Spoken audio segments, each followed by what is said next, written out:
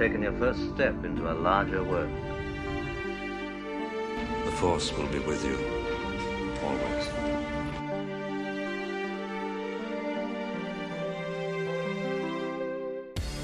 Welcome to First Steps, a Star Wars podcast, a journey from the Phantom Menace to the Rise of Skywalker. Now, here are your hosts, Calvin and Anna. Hello there. Welcome to First Steps, a Star Wars podcast, a chronological journey from the Phantom Menace to the Rise of Skywalker, one arc at a time. I'm Calvin. I've seen a lot of Star Wars. I'm Anna, and I've seen a little bit of Star Wars. And I'm Wyatt, and I've seen probably too much Star Wars recently, honestly. I feel like at this point, Anna, you could probably start saying you've seen some Star Wars instead of a little bit, because, I mean, you have now finished seasons 1 and 2 of the Clone Wars, so... Yeah, and this is also... I know. We'll be halfway done with season 3 as well, so this is seasons 1, 2, and we're completely done in Clone Wars. Yeah, so this week we watched a very, very scattered list of episodes. We watched a Sphere of Influence, in which the Pantoran Chancellor's... Is it Chancellor or, Chairman? Pantoran Chairman. It doesn't matter. Senator Chuchi was back. Yeah. Pantoran Governor's children, his daughters, were kidnapped by Greedo, and so Senator Chuchi and Ahsoka went on a fun little mission to save them. So then we went on to Episode 308, Evil Plans, Episode 122, Hostage Crisis, and Episode 309, Hunt for Zero, in which we got to watch Cad Bane's whole plan to infiltrate the Senate, liberate Zero, Hunt for Zero, in which Zero and his little girlfriend went off on their own little way, and we met lots of Hutts. Heroes on Both Sides, and Pursuit of Peace, and Senate Murders, episodes 310, 311, and 215, in which we talked about a bill to deregulate the banking clan and to get more clone troopers out there, and all of the politics surrounding that. We met Mina Bonteri and the senator from Camino and the banking clan. That's fun. All right, so let's get into it. Sphere of Influence. What do we think? This is, honestly, I've always really enjoyed this episode. It's one of the more random Clone Wars episodes where it's about, Senator Chuchi and Ahsoka are there. But otherwise, with the Baron Papanoida and his kids, it's about characters we really don't know. And, I'll get into why the fun facts about them in a bit. What did you think, Anna? I wouldn't say this was my absolute favorite episode, but it was definitely enjoyable. I really like Senator Chuchi. Mm-hmm. I think she's pretty. Definitely one of my favorite ladies in the Clone Wars. We saw a little bit of her previously. I can't remember what episode it was, Back but it was in the one. Trespass, I think it's season 1, Yes. episode 15. Yeah. So I'm really glad we got to see more of her. I really like her. She shows up in the background every once in a while in the Senate scenes. So it's really good to actually get to know her. Because she wasn't really, she was in Trespass, but we didn't really get to hear much from her. Yeah. Yeah, we got her, political philosophy, but this was more fun of just her hanging out with Ahsoka. She was doing politics. She had a new fancy red coat. This was one of many, girl boss episodes that Ahsoka has. We had one earlier with Ahsoka and Padme on Mandalore, So yeah, love a good Back girl in boss Corruption episode. And, whatever the one after Corruption is. Yeah. The Academy. The Academy. Yeah, an assassin with Ahsoka and Padme as well. Right. Oh, yeah. Lots of girl bossery. I honestly forgot how much they give Ahsoka, girl space friends. Yeah. They don't give her a girlfriend, but I always associate it as, Ahsoka and the boys, because it's Anakin, Obi-Wan, the clones, and Ahsoka's the Smurfette of the group. But yeah. In watching this, I've been pleasantly surprised at how many times, Ahsoka is shown to have female friends. Yeah, I mean, they're absolute cowards for not, giving Ahsoka a cute girlfriend, but, she does have some cute In friends. fairness to them, it is against the rules of the Jedi. But yeah, but at the same time, everyone else does it. That she's is true. She's the right. So. And yeah, it is the my right favorite. age for it. I love how much like they ever since they set the no attachments rule in stone, there have been so many stories about Jedi breaking it. I think it's gotta be the most broken rule in the Jedi Order. Yeah, absolutely. So, but fun fact about Sphere of Influence and sort of why we go with the Pantoran characters we do. They're all based off of George Lucas's family. So the Baron is George Lucas. His two daughters are the two daughters. One of them, Katie Lucas, is a writer on the show. I don't know if she's gotten any credits already, but I know she writes the next batch of episodes we'll look at. She's got some credits on there.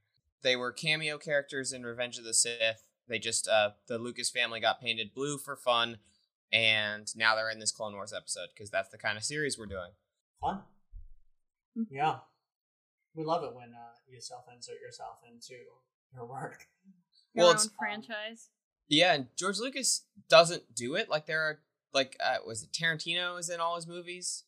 Yeah. Like, as cameo characters? Taika does a lot of his own movies. Yeah. There's directors who... Yeah, there's the trademark of, like, the cameo, but George Lucas doesn't. This is, I think, the only time he did it, and I think he did it to have fun with his kids, which is kind of adorable. Sweet. Star Wars is a family thing. At the end of the day, Star Wars is about family. Yeah, because I think his two daughters were, like, teenagers at the time. Like, his kids were still all pretty young. And wouldn't you want to be painted blue to put in a Star Wars movie? Oh, yeah. That'd be awesome. So the next... important is that isn't this the first appearance of Greedo, too? Oh, yeah. But that doesn't mean anything to Anna. Yeah, but, this is just take notes of it. Yeah, that's true. Greedo, the Rodian bounty hunter, was originally introduced in the original Star Wars film. Oh. Well, I guess I'll see him around. Yeah. Basically. Also, as the resident animation nerd who keeps noting this is the last appearance of Ahsoka in her old outfit. In a couple episodes, we'll see Ahsoka in her new outfit for the first time. Hallelujah. We'll talk about that when we get to it. But now we get the droid shopping episode.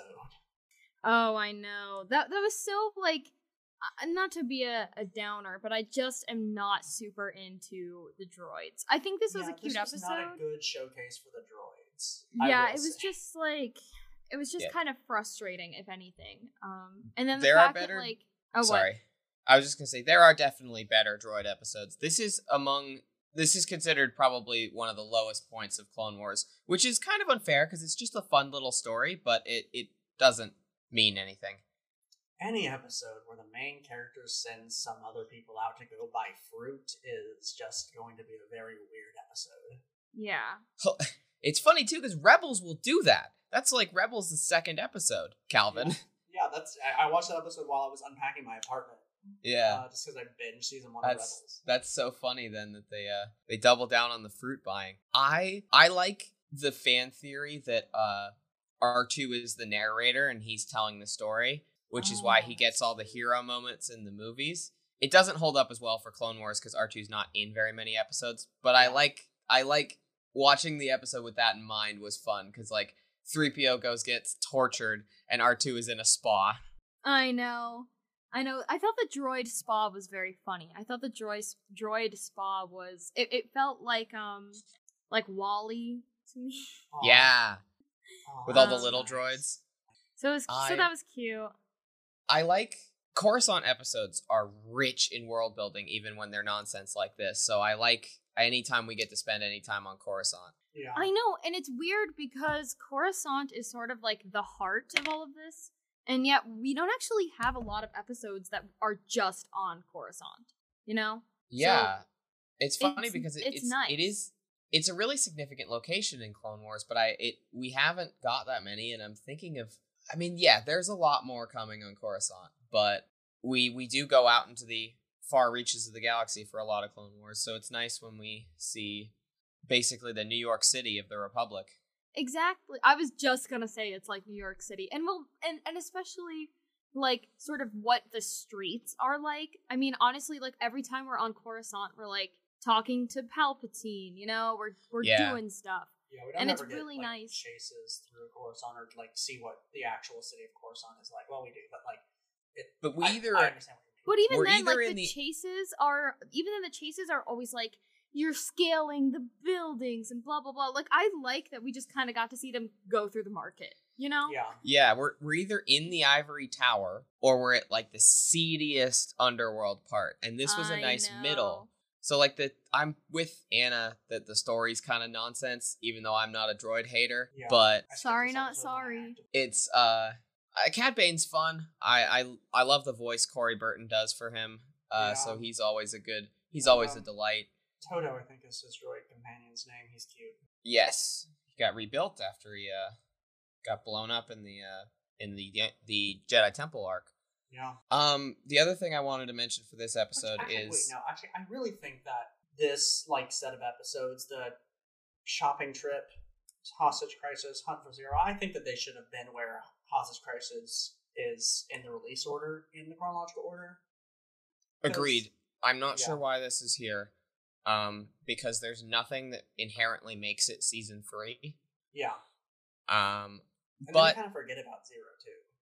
yeah, and I mean, Clone Wars does that. They will introduce a character and then bring them back 3 seasons later. Yeah. But what I wanted to say for this and the next one is these were honestly very fun Anakin Padme episodes. Yeah. Mm-hmm. Yeah, it's like, because I remember, I enjoyed the sort of juxtaposition of them trying to be like a put together couple, kind of in evil plans, and then them doing absolute nonsense in the Senate building. That's very true. the the plot contrivance of Anakin losing his lightsaber, and then like her having it and all the ridiculousness. I really enjoyed it. Yeah, when she was like, "Wait, I actually have a lightsaber," and who was it? Was it Senator Organa? I think it's who was Bail like, "What?" Organa who's Yeah. like, Yeah. I knew it. I knew it. I know, I know. Confirmation that Very Anakin and Padme suspicious. are- Yeah, Yeah. it is funny to try to keep track of in this rewatch who's figured it out, because they're so unsubtle, and Bail Organa has definitely clocked it. Yeah. I don't think Ahsoka's clocked it quite yet. No, Ahsoka's too young. Ahsoka like really wants to believe that Anakin is more than he is, you know? Yes. Like Ahsoka really looks up to Anakin, and so she doesn't want to think that he would break the rule in such a big way. And Yeah, I also think it would hurt her. I also think it would hurt her because, in a lot of ways, like she is the most important person to Anakin, or at least that might be what she thinks. So I feel like it would be kind of heartbreaking to find out and then realize, like, I don't know. Yeah. Hey, he's got a wife. It'll be an interesting thing to keep track of because there's not like an explicit time jump, but Ahsoka is significantly older in her new character design. So like she will this is sort of Ahsoka part 2, where she's way more 16 than 14. Yeah. Like if that makes any sense, I don't know. Like I really wish that they had, like, the Clone Wars should be longer. yep, but I'm going with canon ages. Yep. No, I mean, as am I. Just, yeah. Yes, it's the one George Lucas thing that really means nothing that I wish they would kill. Is the 3-year-long Clone Wars. Yeah. But it really doesn't matter. I did, while watching these, I really enjoyed the music in Hostage Crisis. It was Yeah. really going off, in the way that only season 1 of Clone Wars really does.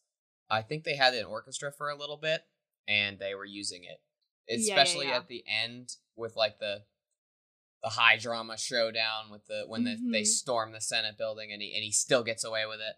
I know this was a very dramatic episode in general. Like, Well, in kind of the way that season 1 of Clone Wars was, like it was Yeah. pretty small scale, but like what was going on was going on. high stakes. I know, because in like later seasons, they can kind of afford to do like the silly fruit episode because they already they've like secured funding and they know they're gonna have a couple seasons to develop the story. But Yeah. season 1, it was like, I gotta prove that this is good. Yeah, Hostage Crisis was the season 1 broadcast finale. It was the final episode Yeah. of season 1, And it was Cad Bane's debut. This was the first time we ever saw him. And Aurra Singh's Clone Wars debut too. Whose? Aurra Singh. Oh yes, but we got the whole Boba Fett stuff. Although in chronological order, right. if that's interesting then too. Maybe that's why it's here, is showing that Aurra Singh's back on her feet after this. I don't know. Yeah. That's But really then, interesting. I forgot she was in this episode. Yeah, this was her debut. They were sort of beginning the whole bounty hunters thing that season 2 dealt a lot with, and this was sort of almost a backdoor pilot for season 2 of the same show, because Cad Bane features heavily in the beginning of season 2. I know. And then we get to Hunt for Zero. Hunt for Zero. This is bar none the weirdest episode in Clone Wars. I know. Okay, This is the most batshit episode they ever made. Well, first of all, they were like, okay, we're gonna introduce this buck wild Jedi. First of all, this super weird dude. Oh yeah. And then Quinlan Vos is Quinlan Vos. one of This the- was also controversial back in the day. oh really? So Quinlan Vos comes from the old comics in the 2000s that also introduced Ayla Secura before she was put in the movies. I see. And he was her master. And he was not characterized like this. He was way more of like a brooding kind of guy and way more serious. Not the surfer dude that we get here. Yeah, I was gonna say. It was a nice Very juxtaposition to different. Obi-Wan, though. Yes. Yeah, I thought he was fun. Well, I was and like, yes, himbo. Yeah, that's what, like, Clone Wars is all way more about, like, contrasting to their main characters with their guest stars than being true to a comic from 2003. So, Yeah. I like... Quinlan Vos is very fun in this episode. I don't know, this episode's great. The dance number, I know, the- Zero's girlfriend. the she was in inexplicably this. drawn out makeout scene between a hut and a person with lips on a stalk. I know. What are those? What is that species called? I don't know. They're the cabaret singer species. Yeah, I used to know this because I had the visual dictionary, the original one from like 2006. I really loved how, there's like this whole stripper dance going on with like the sexy Twi'lek, girls, and then I can't even remember what her name was.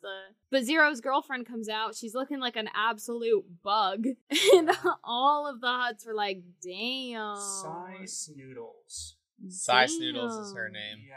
But- okay. Oh, and her voice was the best. Like, actually, my favorite voice acting so far. And it's contrasted against Zero's voice, I which is know. the other wildest voice in Clone Wars. The guy who voices Zero also voices Cad Bane. Oh, that's fun. We love voice acting. Corey Burton is a legend voice actor. He has got range. They're called Polowigs, by the way. Polowig? Holowigs. But like I would have never come up with that. like PA''LOWICK. So All right, that's yeah. interesting. But now it's the voice segment, right? Yeah, so here to discuss a little bit about some of the accents and stuff in Clone Wars is my mother and producer of this podcast, Stephanie Keener. Hi, I am the person who carried Calvin to his very first Star Wars movie in the womb for Phantom Menace about 2 weeks before he was born. Wow. You were like, I gotta get to this movie. I gotta get to this movie before this baby pops out. I remember It was a this cultural movie. event, It was. allegedly. Oh my gosh, it was. I was alive, but only barely. Yeah. I was about 6 months old when Phantom Menace came out, It and was- my parents did not go see it in theaters. They were a little busy trying to figure out how to deal with a baby. Yep. Yeah, I definitely squeezed that in before this one popped out. Okay. So Zero the Hutt. So Zero the Hutt. So part of the reason that I'm here, I guess the full reason that I'm here, is because I have a master's degree in interdisciplinary studies that's focused on the Appalachian region and particularly the Appalachian South. So we do a lot of reading and writing and thinking about accent and the presentation of place in film and television and how that reads for the audience that's viewing. So I thought I would come on today and talk a little bit about Zero, or answer some questions about, or think about some questions about how Zero is presented and the way he talks, which is super interesting. Very, very weird. I can sometimes do a Coastal Southern accent, but Yeah, it's very New Orleans. Yeah. I'm not sure about this. I mean, we didn't read this anywhere, but it's clear to me that the voice actor who you just mentioned, Wyatt, probably did a lot of watching of old Truman Capote interviews before he voiced Zero, because Zero sounds distinctly like Truman Capote, the writer. Yes, and that was a specific request from George Lucas. Really? That's so interesting. Yeah, this is, I remember this, I knew this fun fact, I think, before I knew who Truman Capote was, because I was, as a kid, obsessed with, and still am obsessed with, like, behind the scenes of films I was watching, and Clone Wars had a pretty robust amount of it for a TV show, because Star Wars loves behind the scenes stuff. So yeah, when they decided to give Zero a voice, George Lucas was like, hey, can you do Truman Capote? And this is how we ended up here. Well, I strongly recommend that everybody go and Google interviews with Truman Capote on the some of the old late night talk shows. You know, he appeared on Carson and some of the others. He's definitely Zero. The guy nails it. I'm not sure why George would request Truman Capote for this particular character. That's it. You've summed up Star Wars. That's it. We can end the podcast here. I'm not sure why George did this. Yeah. Yeah, it's, you know, he has an interesting life, but it's not very Zero. I mean, I don't think he was, you know, part of a secret underground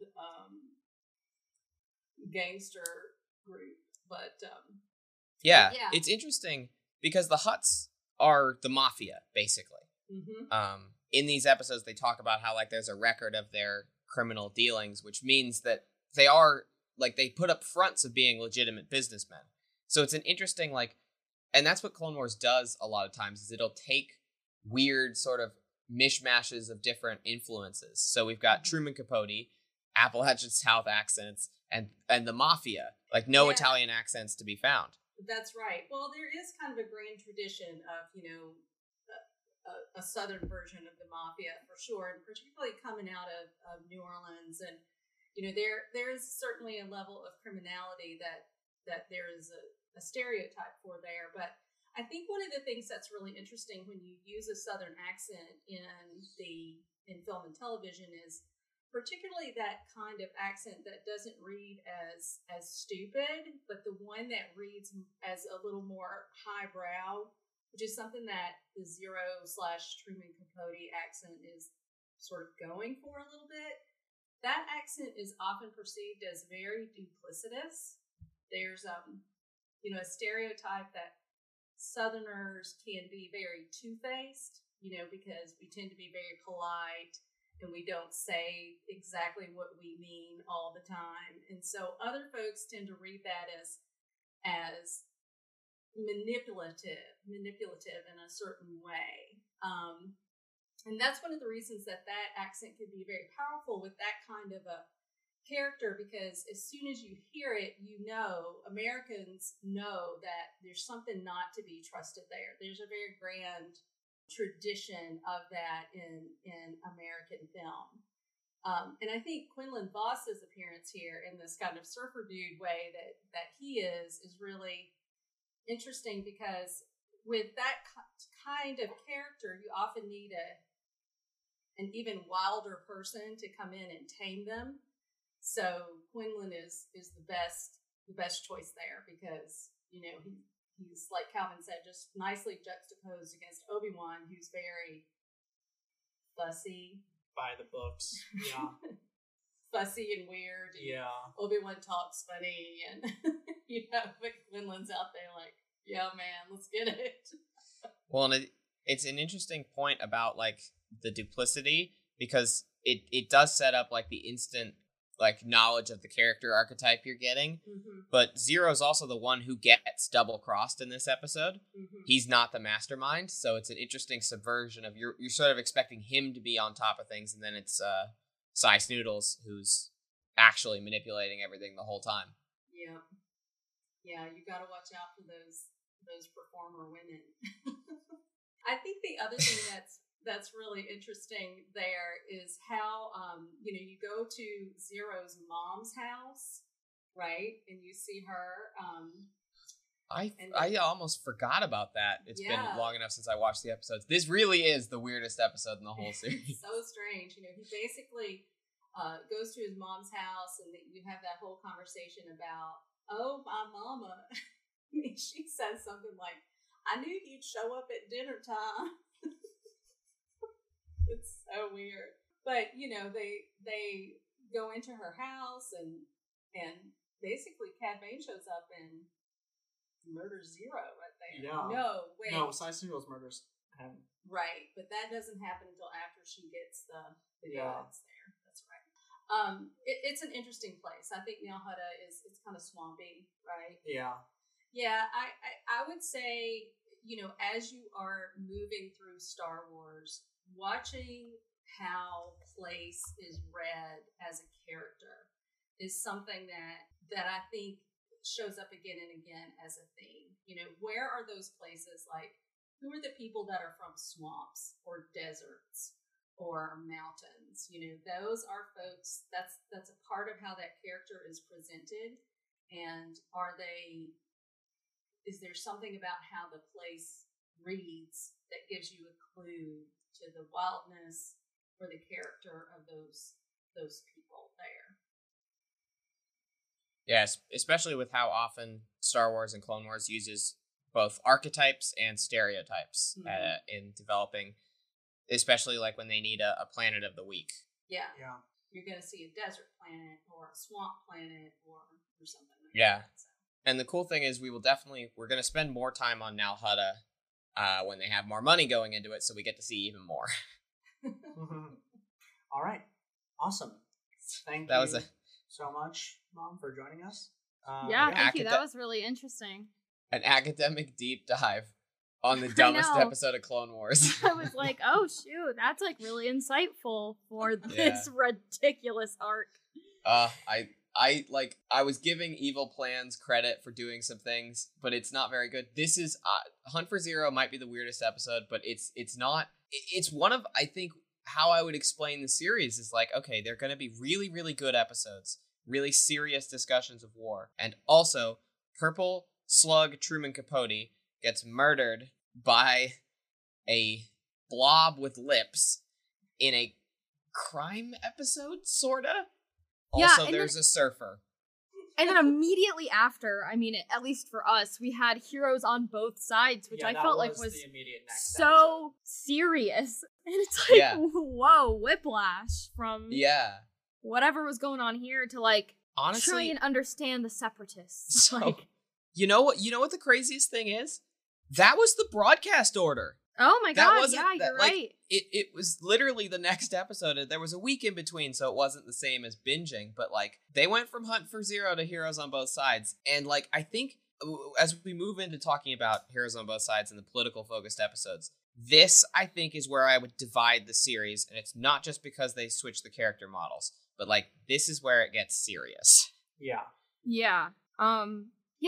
I really liked this episode. I found it like, well, this first of all, I want to say is like the episode where I was like, okay, I know that I'm definitely right about Palpatine, but I was really surprised because I didn't really understand the Separatists, and to some extent I really still don't. But it was really interesting to be like, oh right, like the Separatists aren't just the Sith, like the Separatists are people, are political leaders. And people who think that what they're doing is right. And I really enjoyed that we got to see that side of things, especially as sort of like, because I want to say like Ahsoka. And for most of this, I want to say like Ahsoka is kind of the narrator of Clone Wars. Yes, like, she's the audience. Through whose eyes that we see. Yeah, she's the audience surrogate. Yeah, and so seeing her like begin to try to understand this was huge. It was really significant. And then when, we find out shit didn't work, I feel like it's extra heartbreaking because I really got my hopes up that the Clone Wars was gonna end in season 3. And a nice, Yeah, peaceful thing we've been between fucking with you the whole time. Congress. It ends in season 3. The rest of Clone Wars is a slice of life. Nothing bad ever happens. Nothing bad happens, yeah. Yep.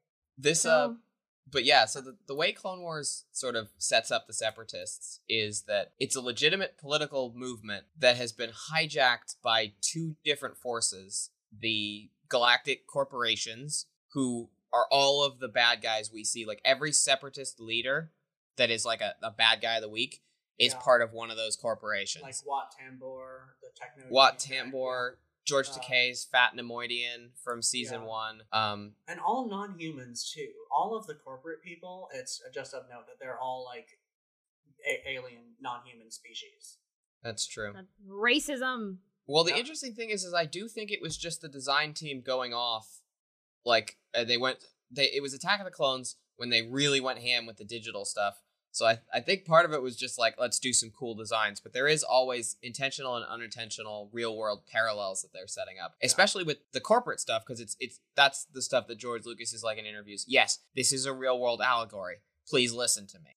But also so that they've been hijacked by the like people like Mina Bonteri don't realize that they're being manipulated by the Sith. They might know they're being manipulated by the corporations, but there's two levels of evil going on here, and that's why it fails. And it is heartbreaking when it doesn't work. Yeah. But yeah, I really liked this episode for like all these political Yeah. reasons. I really hated it because they were like, and we're just gonna like throw in this cute boy because we really want to hammer home that Ahsoka's not gay. Yeah, like, Lux all is- right, Lux all is a right. dweeb, but I Lame. liked his conversation with her though. I liked his role as sort of giving her another point of view rather than like his role as her crush. Yes, Mhm. yeah, Yeah, absolutely. This is very much another Ahsoka kind of deepening her own worldview.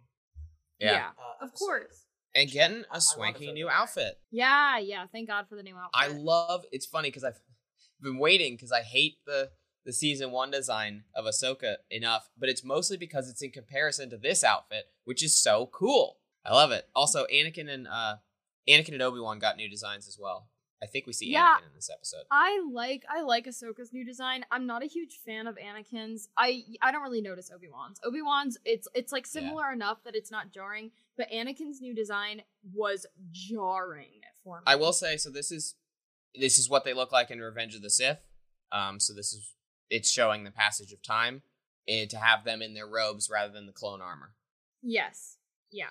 But it is kind of wild. They make him significantly bigger. Like, Anakin was in the gym. Beefy man. Yeah, which also kind of makes sense because if you think about it, Anakin's not that old, so he could just have finished growing. Yeah, I guess that's true. Yeah, no, it's the every couple episodes I want to hammer home that we're older than Anakin. I know. But so then we have Pursuit of Peace, which, if I'm being honest, out of all of these episodes, like this is the one I remember the least. Yeah.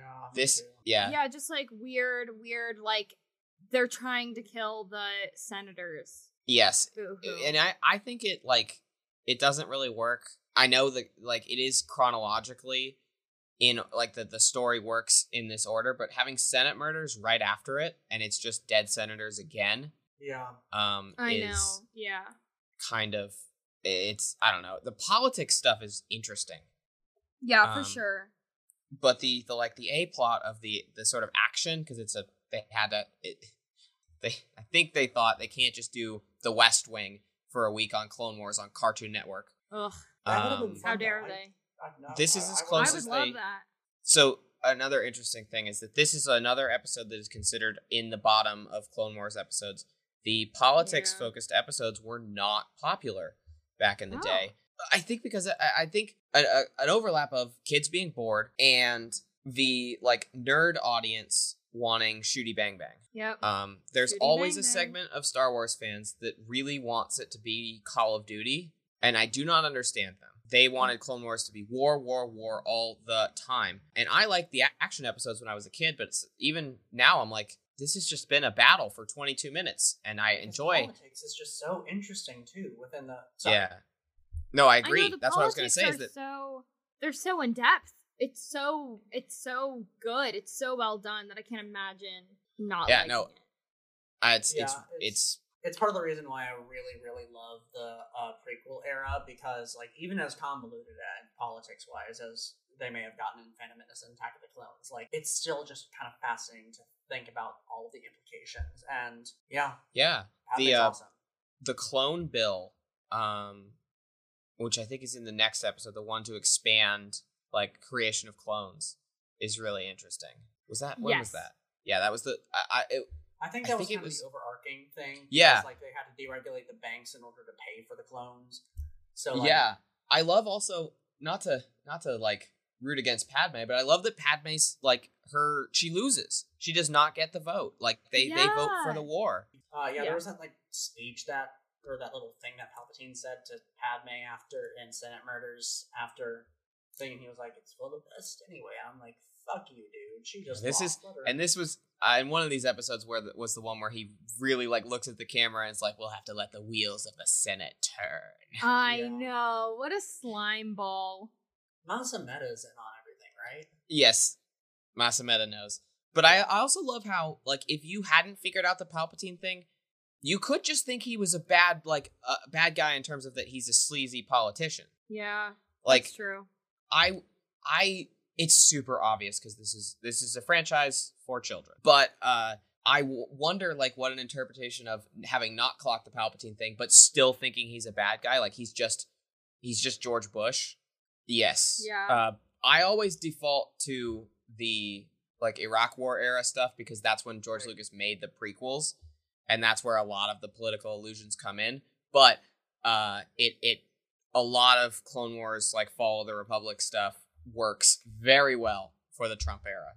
Yeah, absolutely. So let's just finish up with Senate Murders. Yeah. I hate that detective so much. I hated him when I was 10. I hate him now. I know he's doing like film noir, but he has the most annoying voice in the series. Aside from the George Lucas's son character from Pursuit of Peace. This was not a good time for not annoying voices. I know. But I don't know, I really liked this episode in general. Not like I didn't love it. It's not my favorite, but I thought it was kind of silly, kind of funny, even though it's serious because like death. I don't know. Love a good murder mystery. Yeah, and it's another one of Clone Wars doing genres, and that they take on the murder mystery and the detective crime show. They do a procedural essentially. Mm-hmm. Yeah, and I thought that was fun. I thought that was like a nice. That's kind of what I like is when we get a break from fighting in politics, and I mean it's obviously still politics. Yeah, this was mostly people that liked each other, and then there were a couple the people that they thought killed Senator Farr, who really just gets a bad break after sort of just being a nice guy. I know. We never see, one thing I really wish that we had seen, like, some mention, even back in, like, earlier episodes where he was, like, on, Duel of Droids or Combat Jedi. Like, all we really knew about him, Anakin Dafar, was that he was Padme's mentor, and then, like, we hear all this stuff about his shady past business dealings. An interesting thing I found is that they've, like, I don't know if this was retroactive or not, but they've, like, there was a Rodian senator in Phantom Menace and Attack of the Clones who they say is on Anakin Dafar, so he was in the movies as like a background character, which is a fun thing I learned while Googling stuff about these episodes. I like the design consistency with the female Rodians as well, because we had that one mom in the Younglings arc, and we have the murderer here. I don't, like, it's sometimes it's fine to just I don't always enjoy, like, the way animation does male-female differences. There's the classic, like, there's a duck, and there's a duck with boobs. Yeah. Tumblr post, which is the most succinct summation of that. But I like the way they do it here. I can't remember if, as a kid, I figured out it was her. I definitely had no fucking idea. I was so surprised. I had no idea what was gonna happen. But that was fun. I usually feel like I figure out murder mysteries and stuff, so... yeah. And it does, it makes what was she was mad about? I can't remember now. What was she mad about? I don't know. She didn't trust Senator Farr on like that he wouldn't also. Oh yeah.